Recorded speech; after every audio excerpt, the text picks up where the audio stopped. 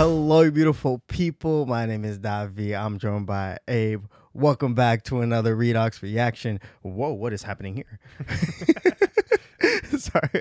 We pressed play on the thing and it started going in our ears. So we're like, what's happening? We just watched episode 4 of The Bear, season 1, and wow. Like I said, I'm going to keep doing that. What another fantastic episode. I think Karma came back and got Tina, but Sydney was like, no, don't worry about it. I see you. I'm going to help you. Yep. But the surprising thing that we got this episode was the kids getting, high off Xanax. The kids got slumped off Xanax, bro. Jesus. Oh, my God. They got really lucky that they were at James's, like, family function because they're, like, crazy anyway. He was like, because they showed all the chaos of the kids yelling and whatever, and you could tell like they just needed a second. Yeah. So when the kids were asleep, he was like, "Thank God." But bro, Richie is a mess. Richie is a mess.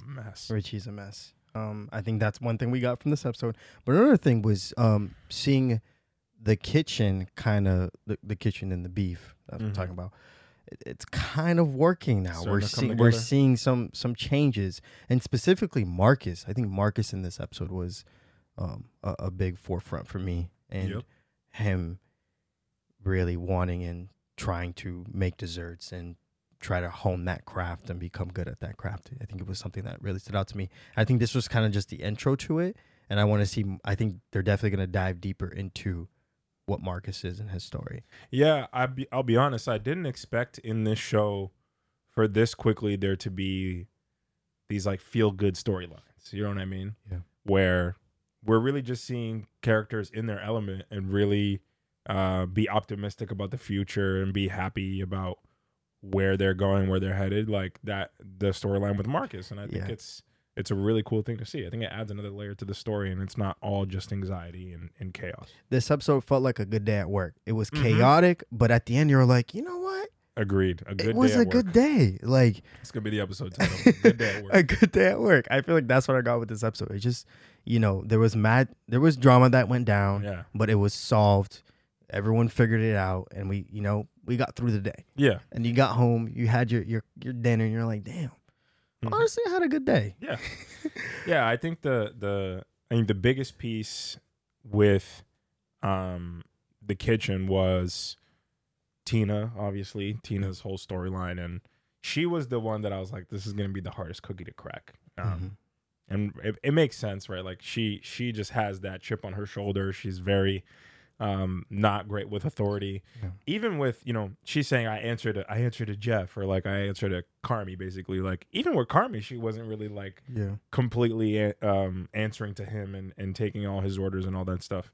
So, you could tell that she's just very anti-authority, but we saw the way that Sydney went about it, and I think she went about it in a really, really good way. It made it really she kept it like Sydney needed to impress her.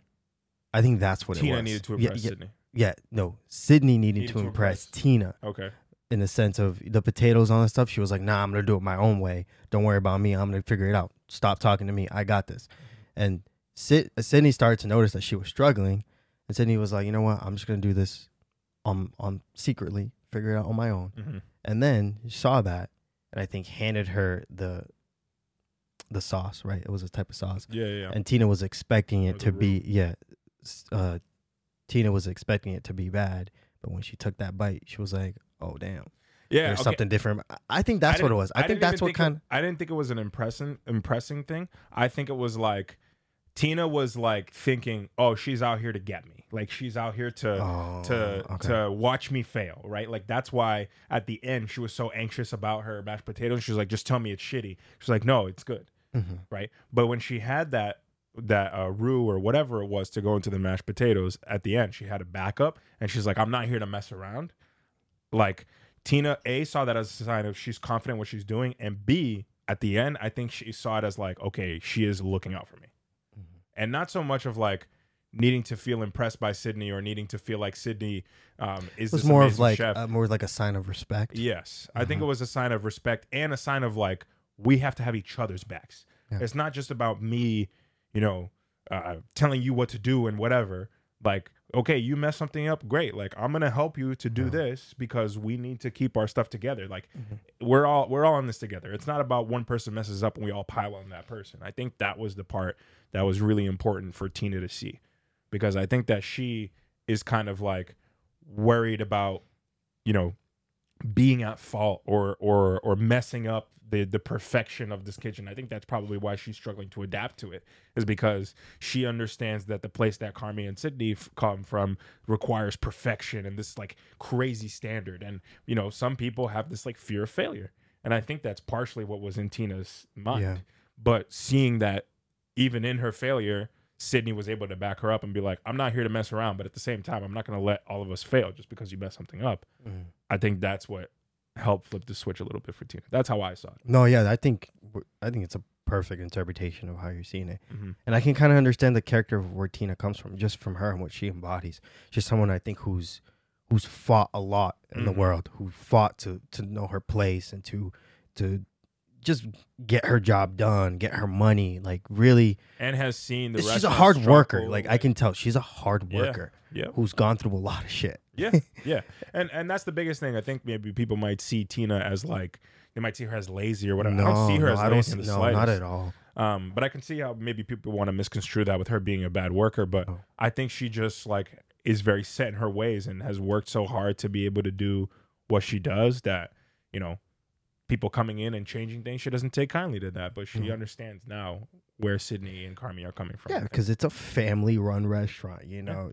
At the end of the day, you have your things when you work at a family shop. Right. Restaurant, whatever business it is. Everything has their own thing. Yes, yeah. But with... man, this episode, I'm trying to, like, dive deeper into it, and... I mean, there was the Carmy... The whole interaction between Carmy, Rich, his uncle, and Sugar's boyfriend, Pete. That was interesting because I'm trying to figure out what Pete is. Pete, what's the deal between Pete and Carmy and Rich? Why don't they not vibe with him? Oh, they just say he's like a nerd. No, yeah, it's just like, I know this nerdy dude who doesn't really fit in with the family. Yeah, and he like tries too hard. But he means well, you know what I mean? And he's Sugar's, you know, boyfriend, fiance, something, significant other. Yeah. But what I saw is like, you know, I think they have some history, right? So at one point in the episode, I think it was episode 2. Someone punched him or something? It was Carmy, I think, who hit him. And, you know, he called and like apologized for it basically. And now I think Pete is like trying to rekindle their relationship and make things right, make things like go smoothly. And, you know, Pete was like acting a little weird, like, because he's just a weird guy, but he was saying some things that are true, right? Like he's talking about how Sugar misses him, and he was like, yeah, I mean, like, you owe her like a number of calls because she hasn't, you know, you haven't called her, and also like, I know you're struggling with the Michael thing, but it's, you know, it's hard for your sister too. Like that's her brother also. It's kind of put into perspective. Yo, you're not like, there's other people. There's other people that are struggling. Yeah. And I think that's the piece that Carmy is struggling to understand and having a hard time embracing the people around him that are also struggling with Michael's death. And, you know, I think another piece of it that's very interesting, and maybe I need to rewatch and pull a little bit more out of the conversation, but I think James, Uncle James and that was the question I was going to ask you. When they were talking and he was asking about his dad, it seems like James and him were like best friends in a way. And, you know, they fought, had a falling out, whatever. They don't talk anymore. It just feels like a lot going on there. It feels kind of emblematic of Carmy and even Richie's relationship, and also a little bit of Michael in there, of like so close and basically family, but consistently butting heads and conflict. It's an interesting storyline because I don't think we've heard much of Carmy's dad prior to this episode. The conversation where he said he hit the brakes and he saw his dad fly out the window. Yeah, it was a dream. Yeah, and he couldn't. Yeah, that was interesting. Yeah. I think there's definitely some symbolism in there. And he said that he couldn't. He could only see him. He was just flying. Yeah, he just kept flying. Yeah, and he was waving at the kid. Yeah. What a dream, man. It's strange. And I wonder if, you know, the more we understand this series and the characters, if going back to that dream, we'll understand more.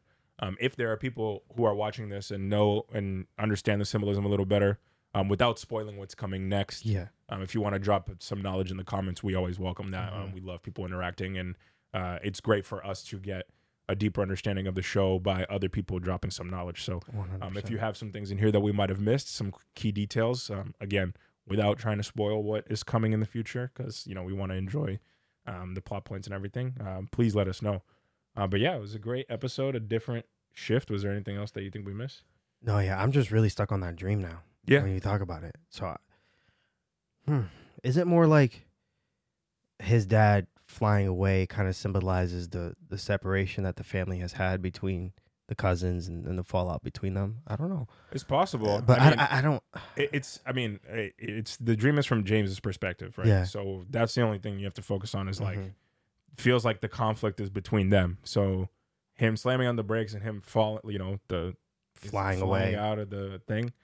It's interesting. It's emblematic for me of some, or symbolic of some conflict that they had that we don't know of. Don't know of, and maybe like unresolved conflict. Him continuing to fly further away, their relationship straying further and further away. Can be something along those lines, but more specifically, I think we have to have a deeper understanding of the characters to maybe that's true better understand his dream.